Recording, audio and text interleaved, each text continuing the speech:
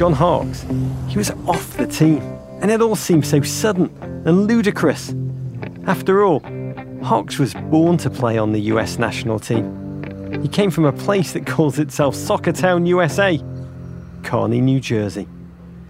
Kearney's a factory town, 35 minutes outside New York City. And when John Harkes was growing up, it was a town full of the kids and grandkids of Scottish and Irish immigrants. People who arrived in the late 1800s to work in the thread and linoleum mills. Only one town in the United States has developed 3 U.S. national team players. They also have some pretty good fish and chips. They brought their passion for soccer with them and handed it on down from generation to generation and on to John Harkes. We just constantly played. We got kicked off the baseball fields. We were kicked off the American football fields. We got the ball stolen by the police and then had to have our dads go down and get the ball back again so we could play again that night. You know, your mom yelling out the windows in the apartment buildings, just yelling for dinner, and you're still not home because you're playing for 4 or 5 hours after school. Playing soccer in the street. In the streets. When he wasn't playing soccer or working at the local fish and chip shop, John Harkes was watching the game. He'd head to the Scots American Club along with pretty much everyone he knew. You know, we would catch an old game on a tape or something from Liverpool's old 80s team. How did the World Cup loom large in your life as a kid? It was something that was unattainable. It was unreachable. It was stationed some island in the middle of this sea that we could never even imagine of jumping on a ship and getting out there. All we were fans. We were the spectators. We were never going to be the players that would ever represent. I remember joking around and clicking my heels 3 times together like the Wizard of Oz, thinking, can I go there? Can we get to the World Cup?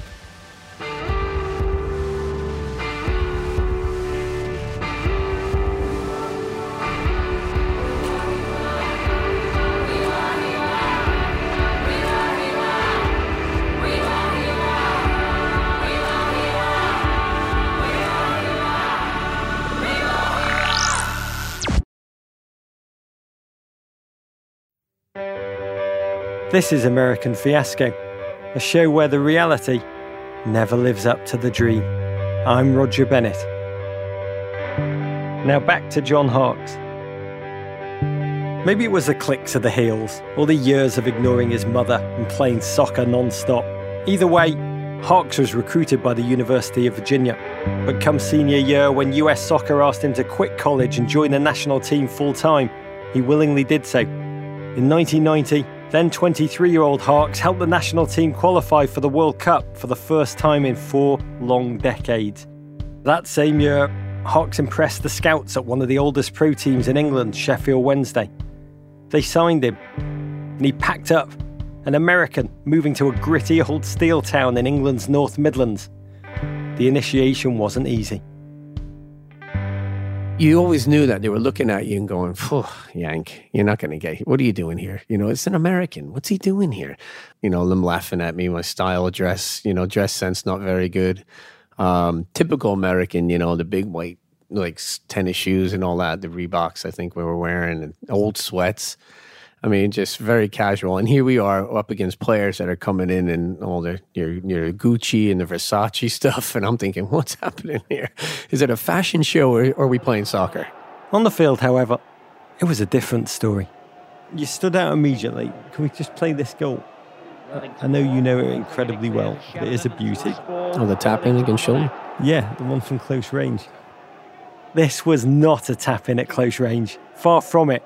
So I sat with Harkes, made him relive the goal with me on YouTube, and we savoured it. Worthington switches it to Harkes on the right. That's a good effort! Oh, what a tremendous goal by John Harkes!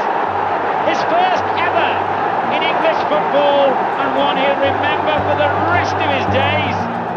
Harkes blasted the ball from 35 yards out, way downtown, as you'd say in America. It is a distance, to be honest, few players would have even had the audacity to think about shooting, never mind pull it off.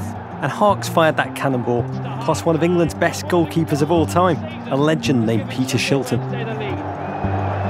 The American World Cup player came forward and just decided to have a crack. And what a crack it was. There's a comment under the goal on YouTube, which I loved. Someone wrote, "The goal is a 7, the mullet is a 10. Yeah, that goal to me, for me personally, that was my busting down the door, opening up opportunities. That was my first real kind of chance to say, hey, Americans can do it. And it felt good. It felt good. I remember and then thinking to myself, all right, I've got to defend right away now. Don't get caught up in your emotions. You're an American. You're trying to break in here. Get back to business. As Han Solo once said to Luke Skywalker, great kid, don't get cocky.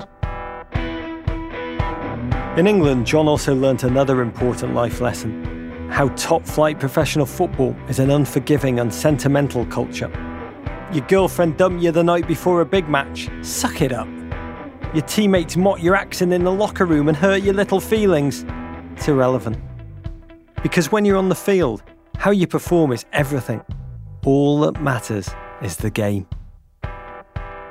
John Harkes survived. He thrived and was transformed by English football over 6 years, a time in which he pioneered a litany of firsts. Harkes was the first American to play in the elite English Premier League, the first American to score England's goal of the season, and perhaps most impressively of all, the first soccer player in America to be named one of People magazine's 50 most beautiful. Yeah, I thought it was a joke. I kept hanging up on him every time they called. I did. I hung up on him. Yeah, I thought it was one of my friends pranking me from Carney. Wherever he is, Harkes practices one inflexible beauty ritual. Do you remember what it was? It was oil of Olay, which I see you use as well, Roger. You look fantastic today.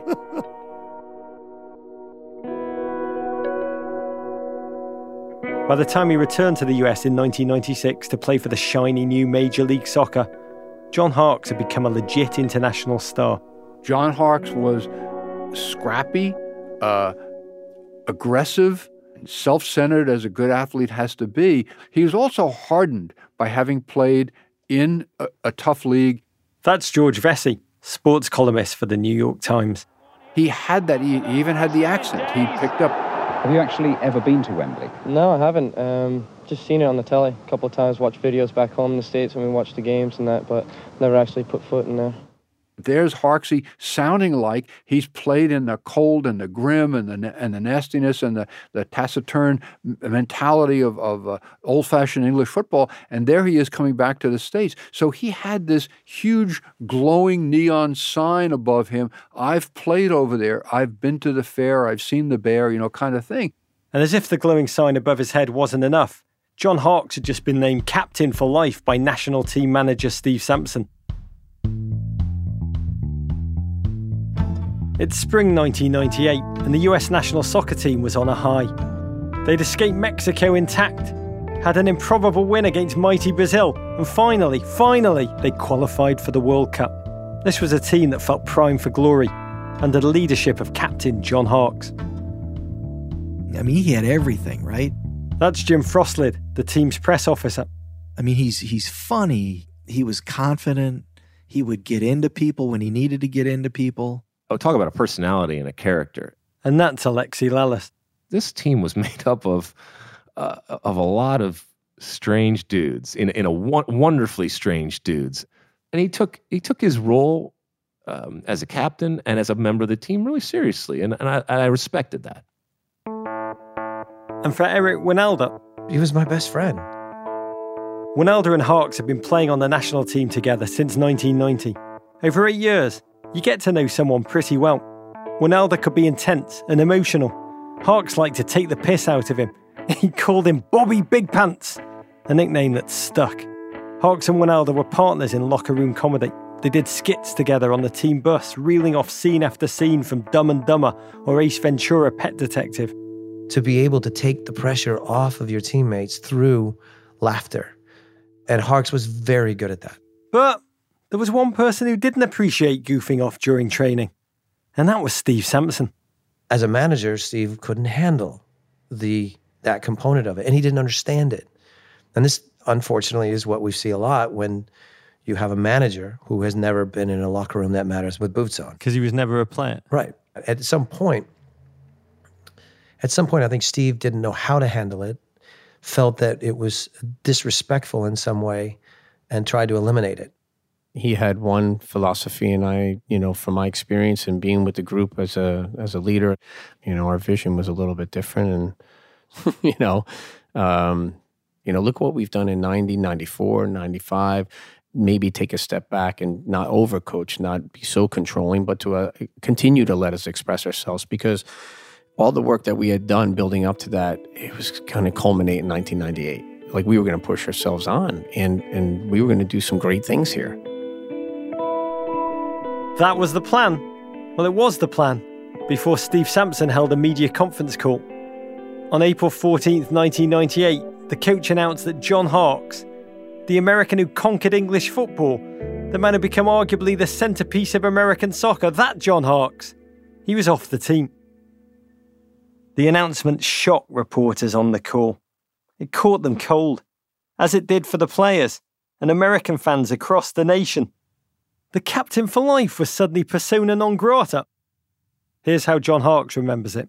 He told me that we'll be going on this trip to Austria and you won't be part of it. What did you say to him, John? I was in shock. I mean, I just didn't know what to say, to be fair. I was just like, wow, I don't understand. Harkes wasn't the only one who didn't understand. At the time, the reasons were never clearly detailed. Alexi Lalas. There was confusion. There was surprise. So this just came out of nowhere? Yeah. Harkesy wasn't going to be on the team. And there wasn't really much detail to it. When you see a veteran like Harkesy get dropped, now you think to yourself, okay, am I next? Marcelo Balboa. Now you're playing, you step on the field and you play nervous because you're not sure if you're going to have a job next week, if you're going to be on the 98 World Cup. And at that time, no one wanted to ask Sampson why. The worst thing you can do is piss off the coach and start asking the wrong questions, and all of a sudden you're the next head off the team. When you found out this news, what teammates did you hear from and what did they say? Quite a bit of the teammates, actually, yeah. Harkes wrote about the calls he received from other players in a memoir he titled, you guessed it, Captain for Life. You said in your autobiography, what I really wanted was for Steve Sampson to fall flat on his face, but without the team doing the same. I just told him I appreciate your support and just go and play. All you can do is compete. There's nothing else in your control but what you can do on the field. You got to win. There's a part of you that's like, fight for me. Guys. Yeah, absolutely. I mean, fight for me, agitate for me. You've got to beg him. It's part of that transition where you're not part of the equation anymore.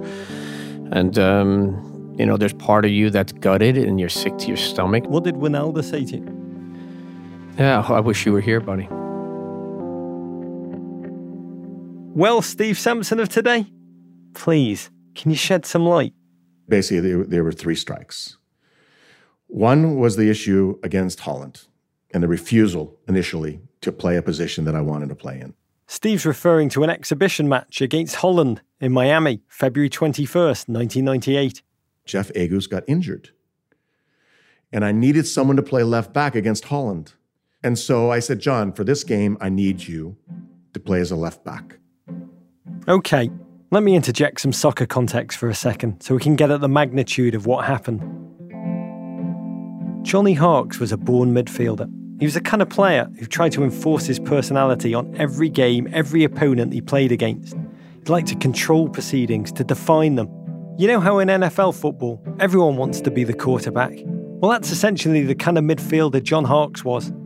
Everyone watching thinks you're the most important player. And if you're a midfielder named Johnny Harkes, everyone watching also knows that you're People magazine approved movie star beautiful. You're kind of used to being, the centre of it all. And now Harkes was being asked to play as a left back. It's a fine position, don't get me wrong, it's essential. It's just not one that's likely to make headlines. He then says to me, I did not come back from England to play as an outside back. I came back to play in the middle of midfield. And I looked at him and I said, so you're telling me that you can only play in one position where you want to play, and that your national team coach is asking you to play this role for this game and you're refusing to do so. I'd never experienced that in my entire career. A player telling a coach that he wasn't willing to play in a certain position.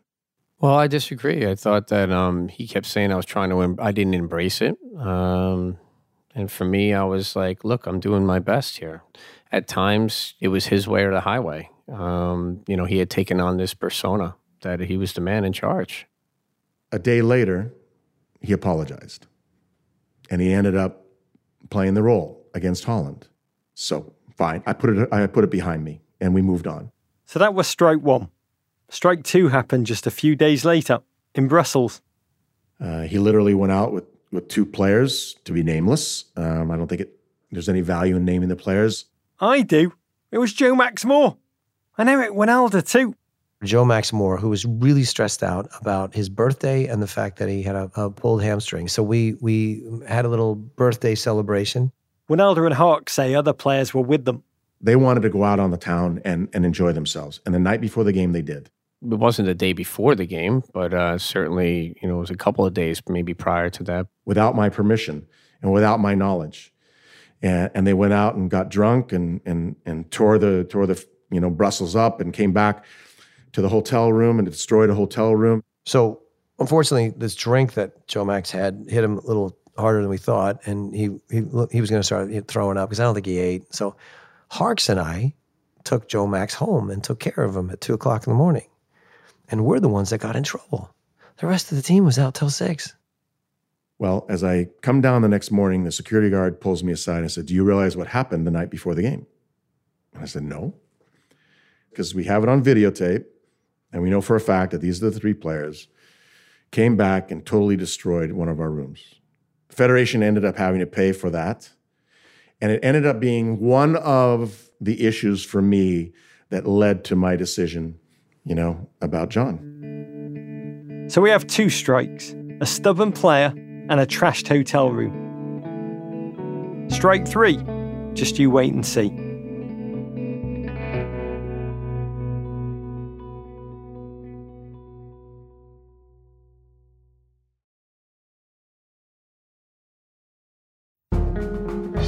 It's time to delve into that third strike, that final straw that got John Hark booted off the US national team and changed his life. But to get there, we need to go forward in time. 12 years after this watershed moment, this truly mysterious moment in the history of American soccer. We need to explain what we're talking about, because a lot of people are wondering what we're talking about. Okay. So you go first. You explain what the problem is. Let me explain what we're listening to here. It's an episode of a soccer talk show, Fox Football Phone-In, that used to air on the Fox Soccer channel. This one's from February 2010. One of the guys is the English host, Nick Webster. His co-host, that's Eric Wynalda. The two of them have been talking about a dust-up between two English footballers. That's not unusual. One of them, though, was the English captain, and he'd been accused of having an affair with the ex-girlfriend of a teammate, and that's a no-no in Premier League locker rooms. But there's a question of character and integrity, and personally, as an England fan, I don't want someone like that leading my national team because, well, you've had experience in this, Eric.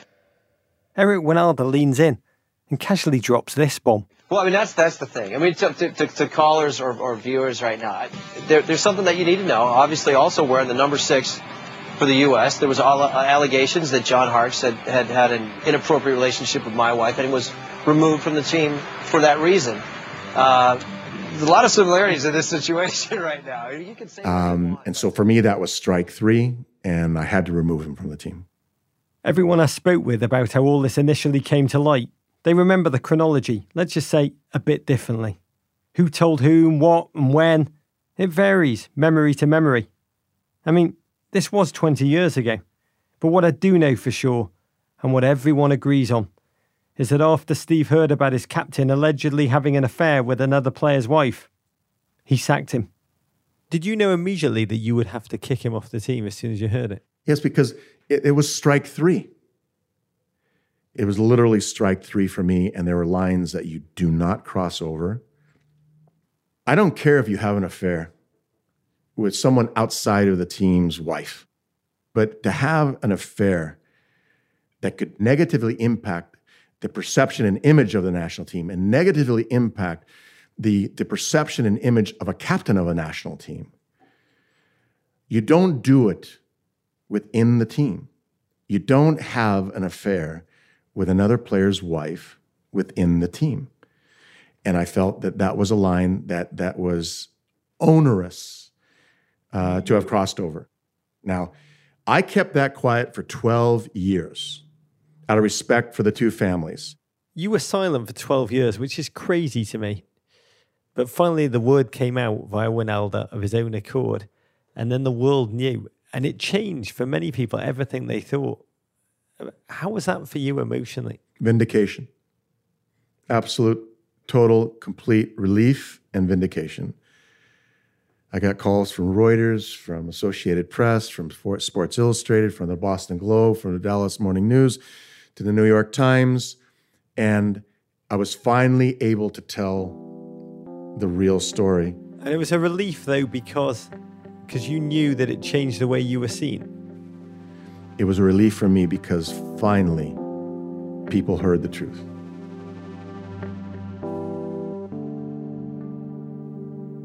Brace yourself for some more Fox Football phone-in. Here's Eric Wijnaldum again. You spoke to Sampson, right? And Sampson said, "Okay, I'm going to get rid of him." And you said, "No, I want him on the team." I didn't say I wanted him on the team. I mean, what I did say is, look, he's still one of the best guys that we have in this country, and for that reason, I want to win. I want to have the best team on the field. That doesn't mean I'm going to hug him if he scores, but I'll tell you what, that was my feeling then, and it still is. I mean, I'm divorced and I've lost his number, but that's so let me ask you this, guys. So Hawks is on the team. John Hawks declined to discuss allegations about an affair. In an AP article from February 3rd, 2010, he said, "I'm not going to rehash the things that have happened in the past. 1998 was devastating to me and my family.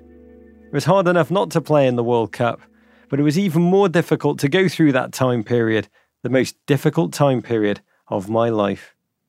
Did it cross your mind at the time that there might be other reasons? No. He never addressed any other reasons with you at all. He kept it purely football. Yeah. If he had, in that moment, apologized, I believe that I would have forgiven him. I would have fined him. And I would have told him, "You've got to sort this out with Eric before the World Cup."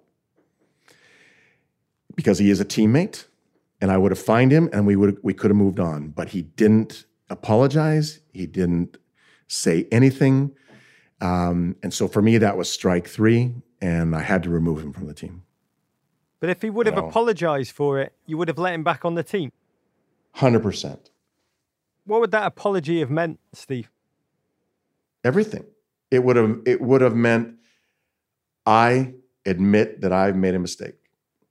I admit that is behavior contrary to what it means to be in such an important position as captain of the United States national team. And just to have admitted that would have meant the world to me, would have meant and made all the difference to me. And quite frankly, would have allowed me to confront him on how we could heal the situation before the World Cup. But because he didn't, then I had to make the decision that I did. I was able to have a clear conscience after I had that conversation because I felt that I was doing the right thing. Either I'm a principled coach or I'm not a principled coach. Either I'm a principled human being or I'm not a principled human being. In that moment, Steve Sampson, the principled human being, made a choice. And Steve Sampson, the do whatever it takes to win coach, he died. When I finally learned about, years later, what was going on, once I found out, I said, that's why I didn't have John Harkes as part of my team. This is Alexi Lalas. I was angry. I was like, what? And maybe I'm being flip. Maybe I'm not being sensitive to Eric or anybody else. But I would have said, get over it, man. All right, let's go win. And you guys can fight later. You can hate each other. I don't care. but I want him on my team because he's a good soccer player. And I just wanted to win. As a professional, I will forgive you a lot as long as you're going to help me win. I think we all thought the same thing. Marcelo Balboa. Harksey was a good player. Harksey deserved to be on that team. Knowing even what you know now. It doesn't matter. It's sad, but it's personal life. It had nothing to do with the way Harksey was playing. It had nothing to do with the chemistry of this team off the field. That's something that Harksey and Wynalda had to work out. But once you cross that line, it goes away and we become a family again and we play because that's what we have to do. That's the competitiveness we have. We get our job done and we do it well. You see, professional footballers, they're elite athletes. And the way they think, the way they behave, the code they live their lives by, it's just different to those of us who are mere civilians. This is Eric Wynalda. I thought that if I can handle it, Steve should have been able to handle it. And he, to this day, I think that ripping John off that team was ripping the heart out of our team. Did you ask Steve Sampson to reinstate John? Yes, twice. In San Diego and on the phone. And what did he say? Taking this to the grave. Can't do it. I said, that's a mistake. I remember saying to Steve, he's still one of the best players in the country. I don't care what he's done. He needs to be on this team. No, I don't recall those phone calls. I do recall that he wasn't happy with the decision, but he didn't know at the time, exactly why, the main reason as to why I made the decision. And that was probably one of the most challenging things for me, was that Eric was also in denial, but it was the absolute truth because they were best friends. And the last thing that I wanted to do was to tell Eric that his best friend was having an affair with his wife, and I wasn't going to do it. And I kept it quiet. Wynalda, though, he swears he knew exactly what was going on. There was no denial, just disagreement. Was it in a situation where you were so angry that you couldn't be in the same locker room as John? No, never. I think I have a unique understanding of that man. And yeah, okay, so you've learned a lesson about someone's character. You've learned a lesson about, but the game always needs to be paramount. You're representing your country. We don't have time for that. And in a way, when your life is crashing off the field, the football saves you. And anybody that's ever gone through something really sometimes horrific. We've seen, I've had teammates that have lost their wife. I've had teammates that have lost a child. To be a teammate in those moments, what you realize is the game truly is a great escape. And when you're playing the game, you're able to compartmentalize to a certain extent. And some of the issues that are going on in your life go away because you get to enjoy the game at a whole new level. And it is such a beautiful distraction. They might be a flawed individual for the other, 22 and a half hours out of the day. Those 90 minutes matter. It's all about the 90 minutes. In football, yeah. Have you spoken to Steve Sampson? Yeah, every once in a while. I've seen him a few times. I got to see him when he was coaching at San Luis Obispo. And I was just there yesterday. What did he say when you asked him if he still thinks about it? All the time. Yeah, I think we all do. I did ask Steve Sampson if, back in March 1998, 3 months before the World Cup, if he ever wavered at all in his decision. Did he ever give it a second thought? He said once, only once, when he talked to his wife about it. Well, I said, I've got this massive predicament on my hand, and I'm weighing my options. And I explained to her what my options were, and she says, well, don't let John go because it will come back to haunt you. What life lesson do you draw from it all? That to be a principled man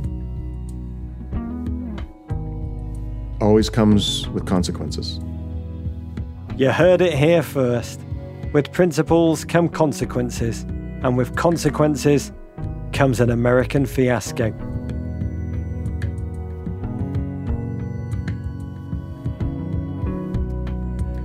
American Fiasco is a production of WNYC Studios. Our team includes Joel Meyer, Emily Botine, Paula Schumann, Derek John, Starlee Kine, Keegan Zema, Ernie Intradat, Eliza Lambert, Jameson York, Daniel Guillemette, Matt Boynton, Jonathan Williamson, Brad Feldman, B. Aldrich, Jeremy Bloom, Isaac Jones, and Sarah Sandbach. Joe Plourde is our technical director. Hannes Brown composed our original music. Our theme music is by Big Red Machine, the collaboration between Aaron Dessner of The National and Justin Vernon of Bon Iver. This episode included audio from ITV, ESPN, and Fox. For more about this story, including a timeline and more, go to fiascopodcast.com. This is Rog. One quick favour. If you enjoyed this podcast, please recommend it to your friends, especially those that are just starting to fall in love with the sport during the World Cup. It's guaranteed, I promise you, to put them over the top. Courage.